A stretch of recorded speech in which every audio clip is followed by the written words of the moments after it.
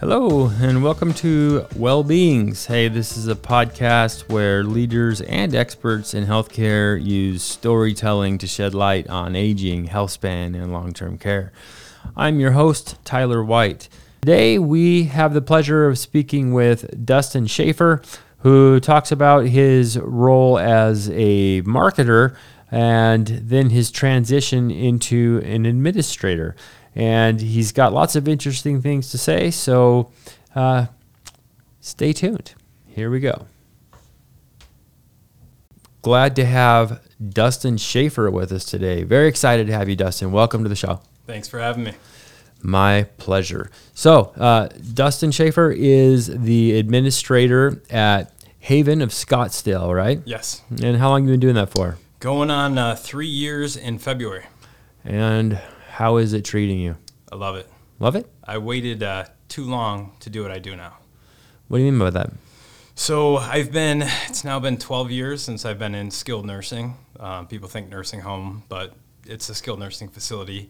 And finally, after 10 years, I decided I wanted to jump into this position. I've done marketing admissions for a long time, and I felt like I could bring new energy. We have a unique generation right now. We have very young kids coming up. We have some nurses and some staff that have been there a very long time. You have new technology, things like that. And the way the generations they want to communicate is different. And I just kind of saw a lot of administrators, and I felt like I could put my ideas, my passion, and really do something different in this industry, bring more energy and really help out the folks we love. Wonderful. So you mentioned that you jumped into the administrator role. Prior to that, marketing, right? Yes. And obviously it's a same field, but a totally different job. What's the day-to-day in marketing, and how does that compare to the day-to-day in the administrator role? Much different. So marketing, you're responsible for creating relationships, for driving business, for getting folks aware of your facility, but you're also needing to, meet the loved ones that are afraid to come to a nursing home. There's a stigma that people think nursing homes are bad. That's an old stigma, and there's a lot of rejection. You need to constantly be able to go. Or prior to COVID, you'd be going to hospital, and you catch someone in a bad mood, and they shut you down, and then the policies were getting harder and harder. So you really had to bring value, but it was nerve-wracking at times. If you're not comfortable going into a crowd of doctors and talking to them, realizing they're just people. They want to hear about you. Going into a room and seeing a husband that's been with his wife for many, many years, and this is the first time they're going to be separated, and, giving them that confidence. So you have that quick chance to meet them in the hospital, to talk to them over the phone, to bring them to your facility, give them a tour, and really make them feel welcome. So that was kind of the marketing piece, liaison, admissions. It's kind of all similar roles. And as a marketer, what age were you when you were marketing? Gosh, when I first started, I was 22. I was a young buck. I was shy, nervous. I have this problem where my cheeks get red when I get when I get nervous. Is that what it is? It's a combination. Yeah. So it really helped me get out of my comfort zone. Really get to connect with people. Walking into a hospital and getting rejected, and then just having that confidence to get back in there. Just knowing, hey, someone was probably interrupted 50 times, and they have a bunch of patients to get out of the hospital. Because we're normally talking to the case managers, the social workers, physicians, people that talk with the patients and provide them the options of the skilled nursing facilities. So I don't want to talk too much about the marketing, but what did you tell yourself? I mean, 22 years old. I can only imagine there's got to be a certain level of intimidation there, talking to doctors, talking to administrators, talking to people who are more seasoned than you in the career. What did you tell yourself to prepare yourself to walk into that room and instill the confidence in them that you needed to in order to properly market that which you were marketing? A lot of it is knowing why you're doing that. You're not just marketing, you're not just selling. We're in the business in skilled nursing of helping people. We've all had grandparents, and many of us still do. And they're just like our grandparents, or they're just like our father, or just like our brother or sister that got in a car accident that need to get, that need recovery. And that's what we provide. And so when I kept telling myself, I'm going in there to help them, and I felt personally responsible once those patients chose my facility. And if things went wrong, or if they had a bad experience, I did everything I could to make sure that we improved, if there was anything extra I could do. But it was really just knowing what your overall purpose was. It's not just hitting a number or a quota or a sales goal. It was you're improving lives. If I could take someone that has had a stroke and I get to watch them walk out of the place, that kind of stuff really sits with you. So. Oh, I can imagine. Yeah. My experience in sales, because really, every profession has an element of sales, and my experience with sales is I have only sold things that I really believed in. And through that lens, I don't feel like it's very salesy at all. I feel like I'm just talking about something that I believe in, and this thing will sell itself because it makes sense, and it will improve people's lives. And when you have a product or a service that can do that, then it kind of speaks for itself, and you're just the conduit through which the magic happens. Absolutely. Yeah. Yep. So that was gratifying? It was. Yeah. It was. When you realize physicians, they get this title, and a lot of people are intimidated by them, but they're just people, and they want to have the same conversations. They want to hear about you. So overcoming that, it was a gratifying job. It was a lot of warm car trips in and out of hospitals in this Arizona heat, but I was fortunate to experience a lot in my 10 years, I guess, doing that. 10 years. I eventually, my last position prior to becoming an administrator was a regional role. Mm-hmm. So I got to travel the state, see small communities, see how, the marketing isn't just going to the hospital. It was connecting with the community, doing those car washes, really providing a resource for, that loved one that you probably know in the community that you see at church. So there was different aspects, and then you have your metro markets, but it really opened my eyes, and how could a big city incorporate that small community feel? How could a small facility really bring some of these big ideas to the physicians in a small town? So it was gratifying. It was fun. It was going from Yuma to Sierra Vista to all over the state day after day. But I really enjoyed that time there. And it sounds like you've learned a lot. What was your number one takeaway from working in marketing? What was the lesson that you learned that has helped you most in your current role? I think it's having that confidence to talk to people, to get out there and really know how to sell your building. And again, the services you offer and getting those services. If you have a competitor that's doing better than you, why? Do they offer more? Is there something you can add to your facility to make your facility better to help more people? I see a lot of folks that come into skilled nursing facility from the finance world, from banking, just thinking it's a nice job to become an administrator, but they've never had to go into a hospital. They don't know what that pressure is. And so when your census is down, it's ultimately up to you to have those relationships. You need to be able to call the hospital CEO, have those talks. And there's a lot of folks that don't have that. So I think that helped me when I became an administrator to really have that background to know how we can make these hospitals, how we can be a resource for them. If I can't take that patient, how can I help them? How can I make it easier for them? That's really helped me out. I've been administrator 2.5 years now. That's still pretty new, but I've been in the industry, going on 12, 13 years. So Wow. Yeah. And ultimately, what made you switch from marketing to taking on the role of administrator? I put it off for years. And, I trained some great administrators that we had in the marketing role. And I just never felt like it was my time. And then it finally clicked. I was traveling. I was seeing all these buildings.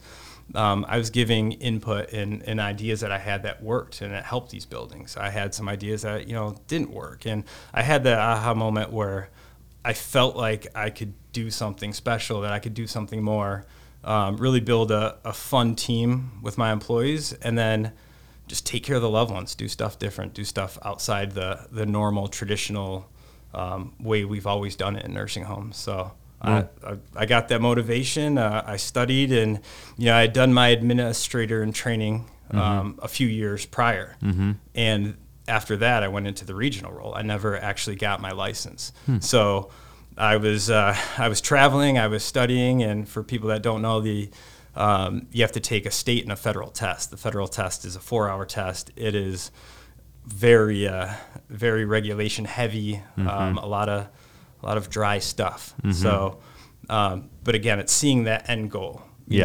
Put the time in, you'll get your license, you'll help more people, grow a team. So so you made 2 points that I want to unpack a little bit. One, you said you wanted to create a culture within your facility where your employees can feel valued, and I'm getting the words wrong, but the message right. So you wanted to create that culture. Yep. And 2, you wanted to make your residents feel special and do things differently for them. Yep. So let's attack those one at a time. What have you done to create a unique culture for your employees? Recognition and listening. I think those are 2 things that your employees really want. When I got to my current facility, great team, great group of people. There was, some bad apples that may have been there too long, and when you grow a team, you have to really create that core team. You got to learn to motivate people that maybe lost interest. So I mean, it started off where the break room, it looked like didn't look great. So we just had fun. We painted it. We got our mission statement put on a big decal and put that up on the wall. We got new furniture. We got a Sega Genesis with a bunch of games on there, so that when people take their break, relax, enjoy your break. We have stressful jobs. Being a nurse, being a CNA, being a housekeeper, a cook, any position in a nursing home is stressful. So how can we have fun? We celebrate as a team. We celebrate, just doing silly things. I interviewed a manager one time wearing a taco hat.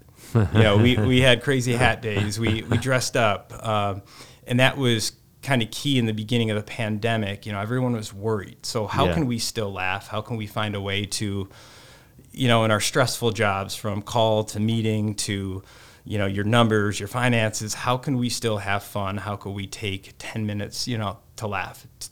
Learning stuff about your employees, that kind of stuff. So we've done a bunch of stuff. I mean, employees love T-shirts. As crazy as it sounds, like we made these shirts right now that, if you can read it. So in fact, this is, I noticed you were wearing a T-shirt, and I noticed that there was something written on it, but I did not take the time to read it. But now that I read it, I really actually like the message. It says, "There is a big smile behind this mask." And it's funny, but it's an important reminder, because there's so much that is conveyed through body language, facial expressions, and this is kind of a natural experiment. How is that going to affect people, babies in particular? They rely, not knowing language, they rely almost exclusively on facial expressions. And so researchers are wondering, how is this going to affect kids developmentally? not being able to see facial expressions, Wow. not being able to see mom smiling or dad smiling. And I guess everybody could wear that shirt, but kids can't read shirts either. So that wouldn't help them there. Yeah. Well, and our seniors too, you got to think that a lot of them, they can't hear as well. So they read lips. They're looking for, what you're saying. And it's hard, it's tough on them. When your residents or your patients come out of the room, they have to wear masks. At Haven, we were lucky to have an amazing corporate team that when this pandemic hit, they thought quickly. They used their, our buying power. We have 18 facilities. We're the second largest in the state. And our owners and our corporate team, they secured N95s right away. And so every employee, didn't matter where you worked in the building, you got an N95 mask. And we wore a second mask over that, just extra precaution. And so we had enough that, every 5 days we can switch that out. And it takes a lot of stress, a lot of nervousness and fear from the employee. And and there was a shortage of masks at that time. I know, because I had neighbors and my mom sew masks, and we donated masks. Here I am tooting my own horn, but actually I'm tooting my neighbor's horns and my mom's horn. Yes. But masks, there was a shortage, and you guys did a great job of securing those.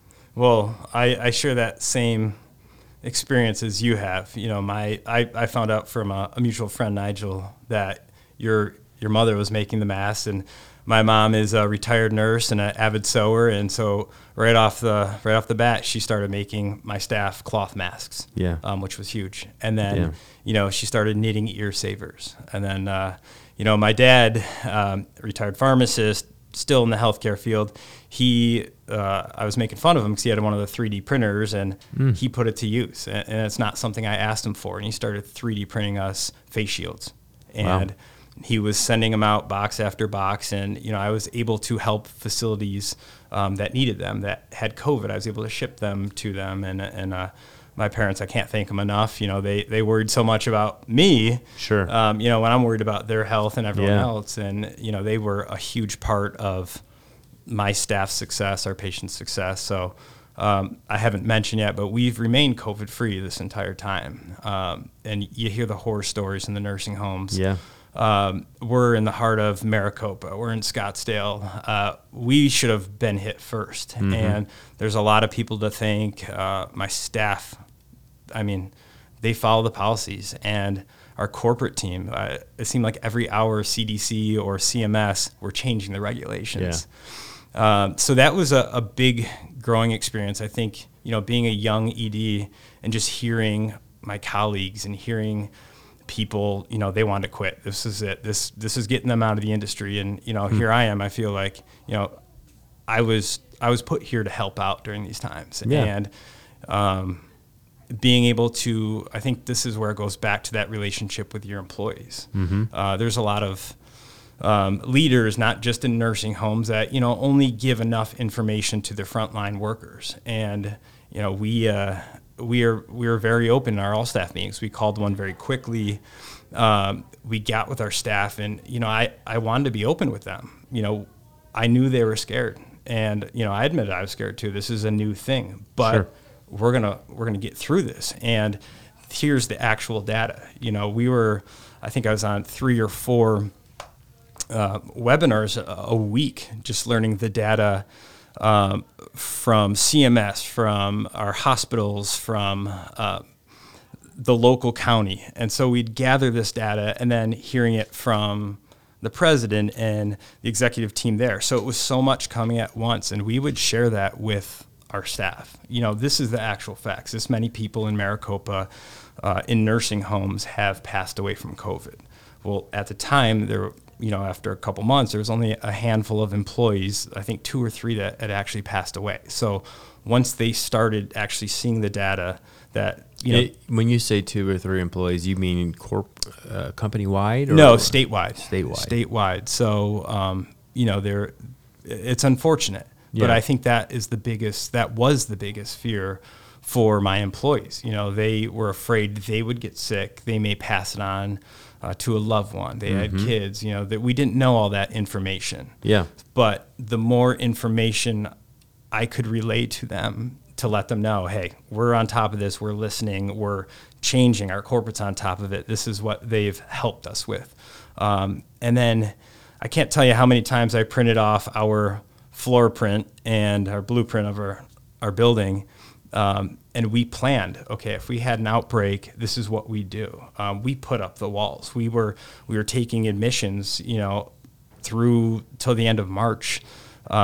So we just kept adapting and changing, and we would run through those scenarios too with our staff. We'd say, hey, if we had an outbreak right now, this is what we do. This is how we'd handle it. This is, our owner said it best when I asked him, how do you tell your staff that's afraid? And he said that, we take patients that are infectious that we know of from the hospital, a fun one, C. diff. If you don't know what that is, look it up. And we don't have an outbreak when we know we get these patients. We do a great job wearing our PPE, our hand washing, our infection control. So this is just a new thing that we can't see, but if it hits our building, we act like we should. We have plans in place, and we treat them how we treat our other infectious patients, and it calmed people down. And just so being up front and sharing that data and asking them, what they're scared of, like, what are you worried about, and addressing that. And then carrying on, having fun, and continuing to adapt. So, no. Yeah. So I'm drawing from that a few key points in terms of maintaining employee satisfaction, for lack of better terms, open communication, making sure that they can enjoy their job, creating an environment where they can have fun. And what else in a nutshell? Those are two big ones, but also reminding them why we're here. Yeah. This is a very special industry, healthcare industry, skilled nursing facilities. You're not just doing a job, you're helping someone. You're helping someone. If it's a short-term patient, you're helping them get better. So many other lives are affected by what we do.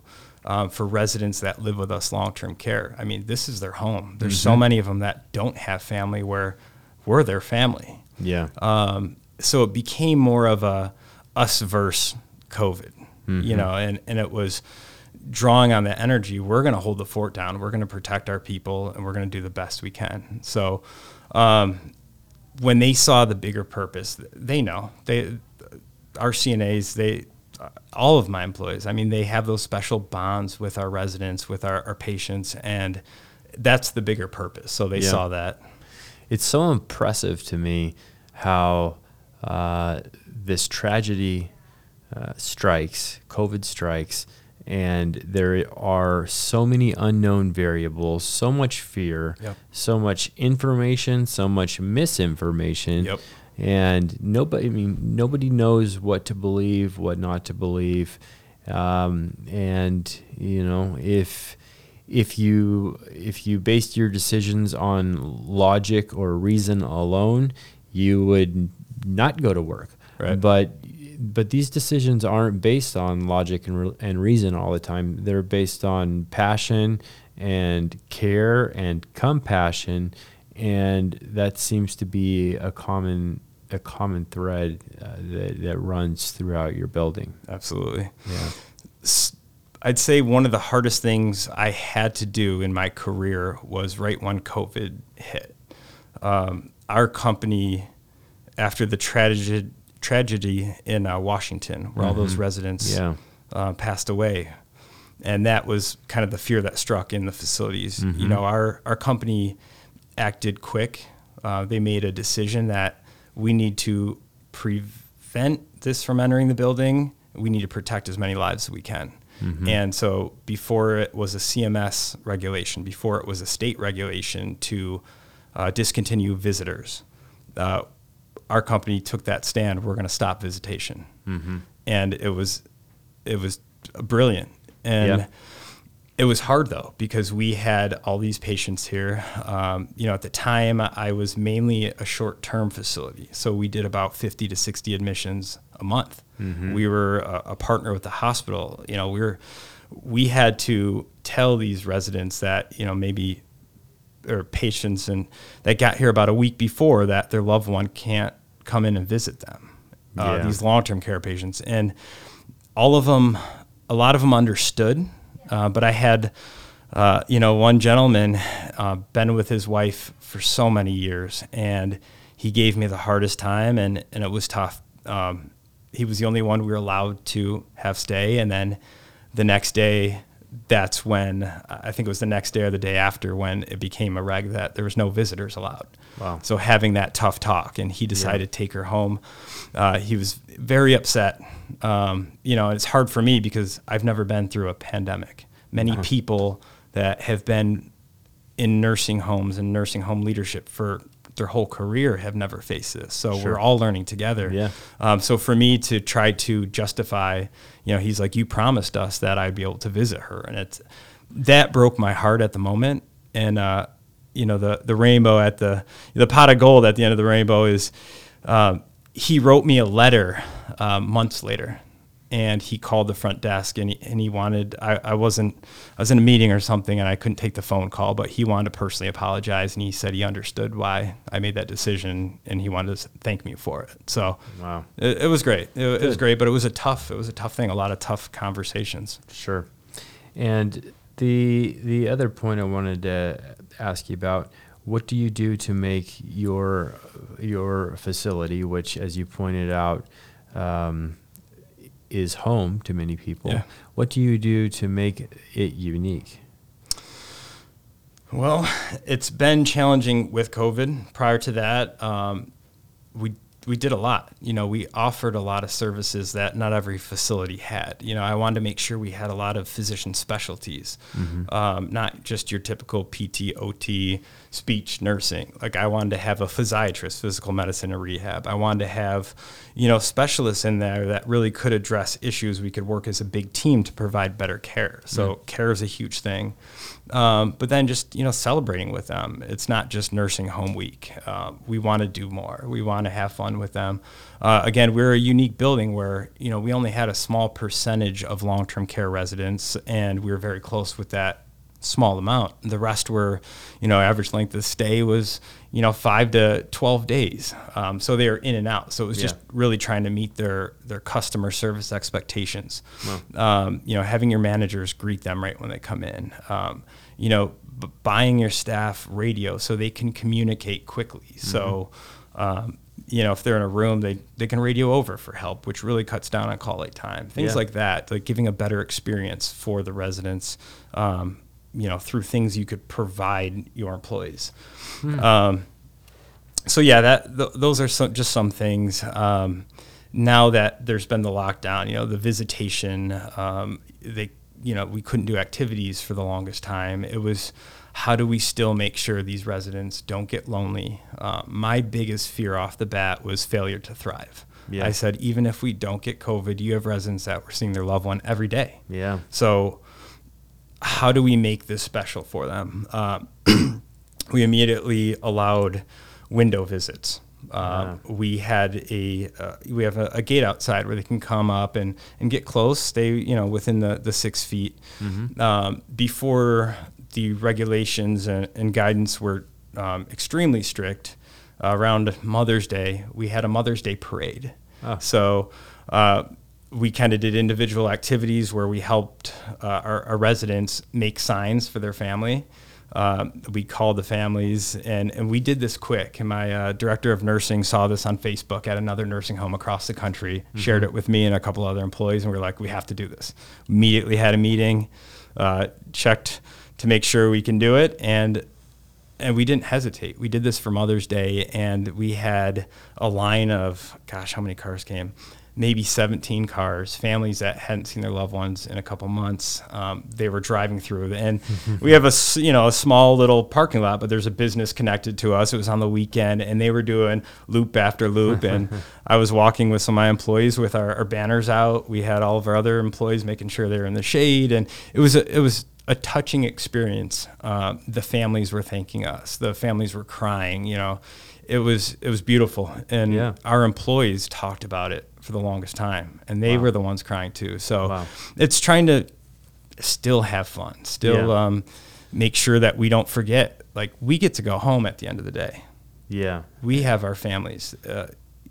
The ones that live with us, they can't see their family like that. They can't just leave. Yeah. So keeping that in mind, and if someone's in a bad mood, or if a resident's cranky, or whatever it is, you have to understand what they're going through. So that's interesting. I mean, to you, it's a place of work where you see your customers, for lack of better words, and to them, it's their home, and you are their part-time roommate.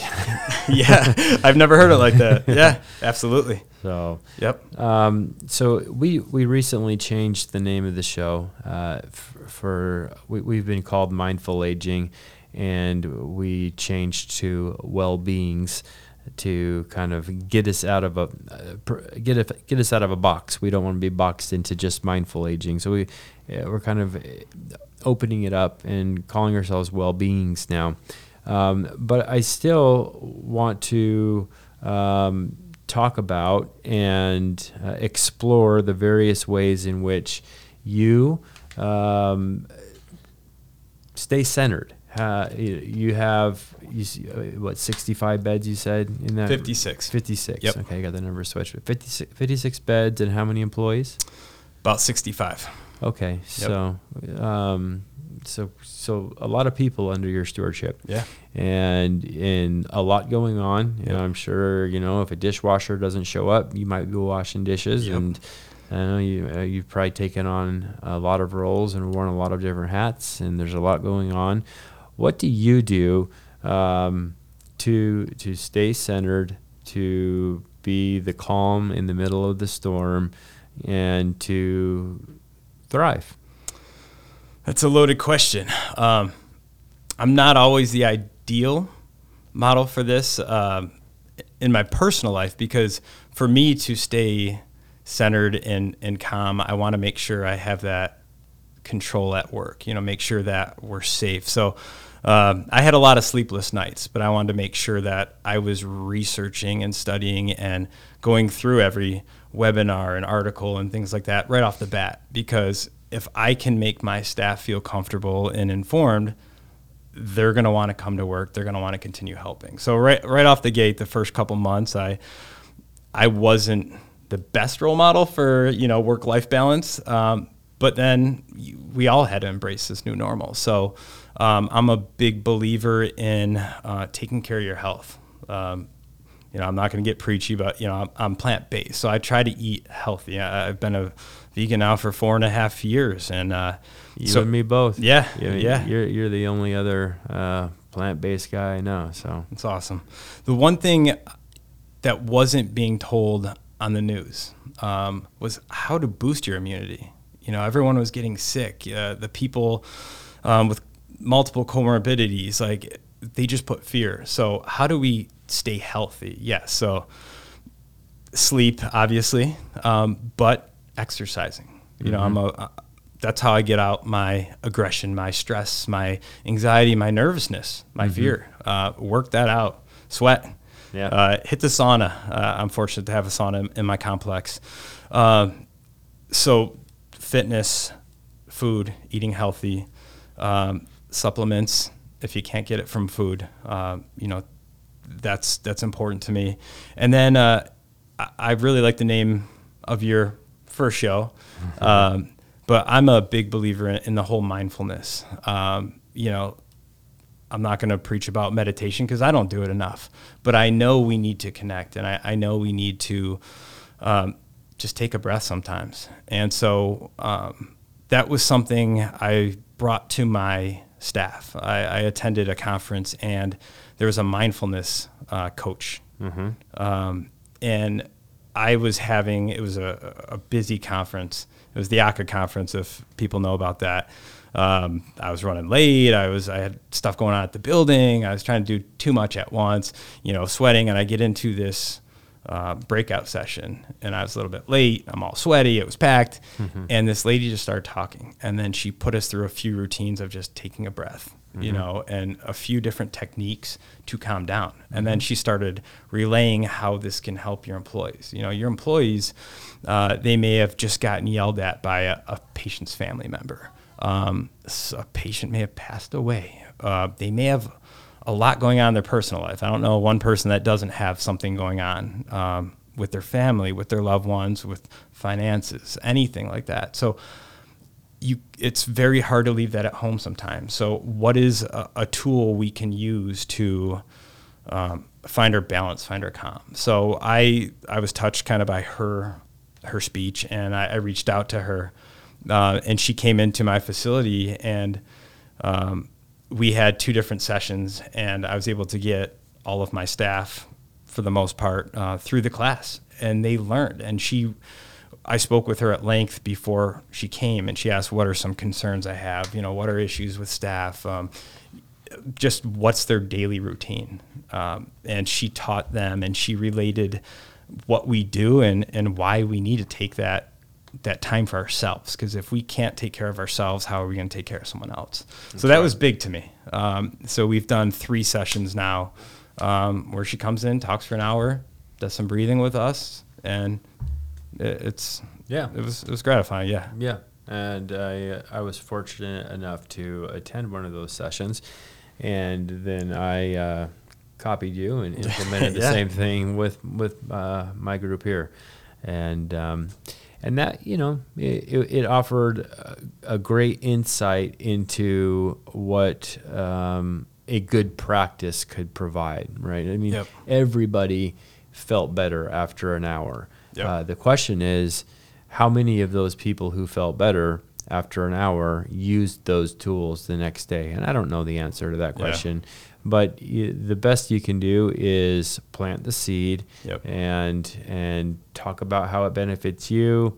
Show the research that demonstrates how helpful it is to well-being. And you know, if people hear it enough and are exposed to it enough, they will start trying for themselves. And it's not for everybody, but it's worked for me, and it sounds like it's worked for you. Absolutely. And I have, you know, there are very few people of which I'm aware that have tried it and given it an earnest effort and have said, no, not for me, you know, or you know, another common refrain is, I could never do meditation, my mind is too busy. And that's like saying, I could never go to the gym, I'm too weak. Right? It's like, well, of course your mind's busy, and meditation will help with that. Yeah. And mental fitness. Yeah. Yep. Somebody says it. I think it's Dan Harris, and he calls it bicep curls for the brain. Awesome. Mental fitness. Yeah. We devote so much attention to fitness and appearance, and all of that is good. There's nothing wrong with that. But how much do we devote to emotional well-being? And when the topic comes up, many people shy away from it because, unfortunately, it's been stigmatized. But take care of your mind, right? Yeah. Take care of it, and it will take care of you. Absolutely. And I think your experiences in life, you know, if you're faced with COVID now, or you're faced with the loss of a loved one, and you're faced with an accident, these tragic experiences, you learn from that. You build emotional strength from that. But there's some situations you haven't experienced yet, or others haven't experienced yet. And if you're not ready for it, how are you going to react, you know, when that hits, when COVID hits and everyone's, you know, looking to you for leadership. So I think it's very important to, at least for me, to keep learning. And mindfulness was just one part of that. You know, reading, listening to audiobooks, business books, leadership books, maybe a book that has nothing to do with anything, just to get creative. I think it's just important to fill your brain with knowledge, and just like your physical body. Yeah. Very good. I appreciate you coming on. It's been a true pleasure talking to you. So it's been fun. Thanks for coming to. Never been on one of these, and this was a fun talk. Good. I'm glad you could make it. Yeah. We'll do it again sometime. All right. Appreciate it. All right, man. Thank you. And if you found value in this show, we'd appreciate a rating on iTunes. Or if that's too much, simply tell a friend. Hey, thanks for tuning in. I can't wait to see where this project goes. We have a great lineup of guests in the works, so make sure to keep your eyes open for the next episode. Looking forward to talking to you then.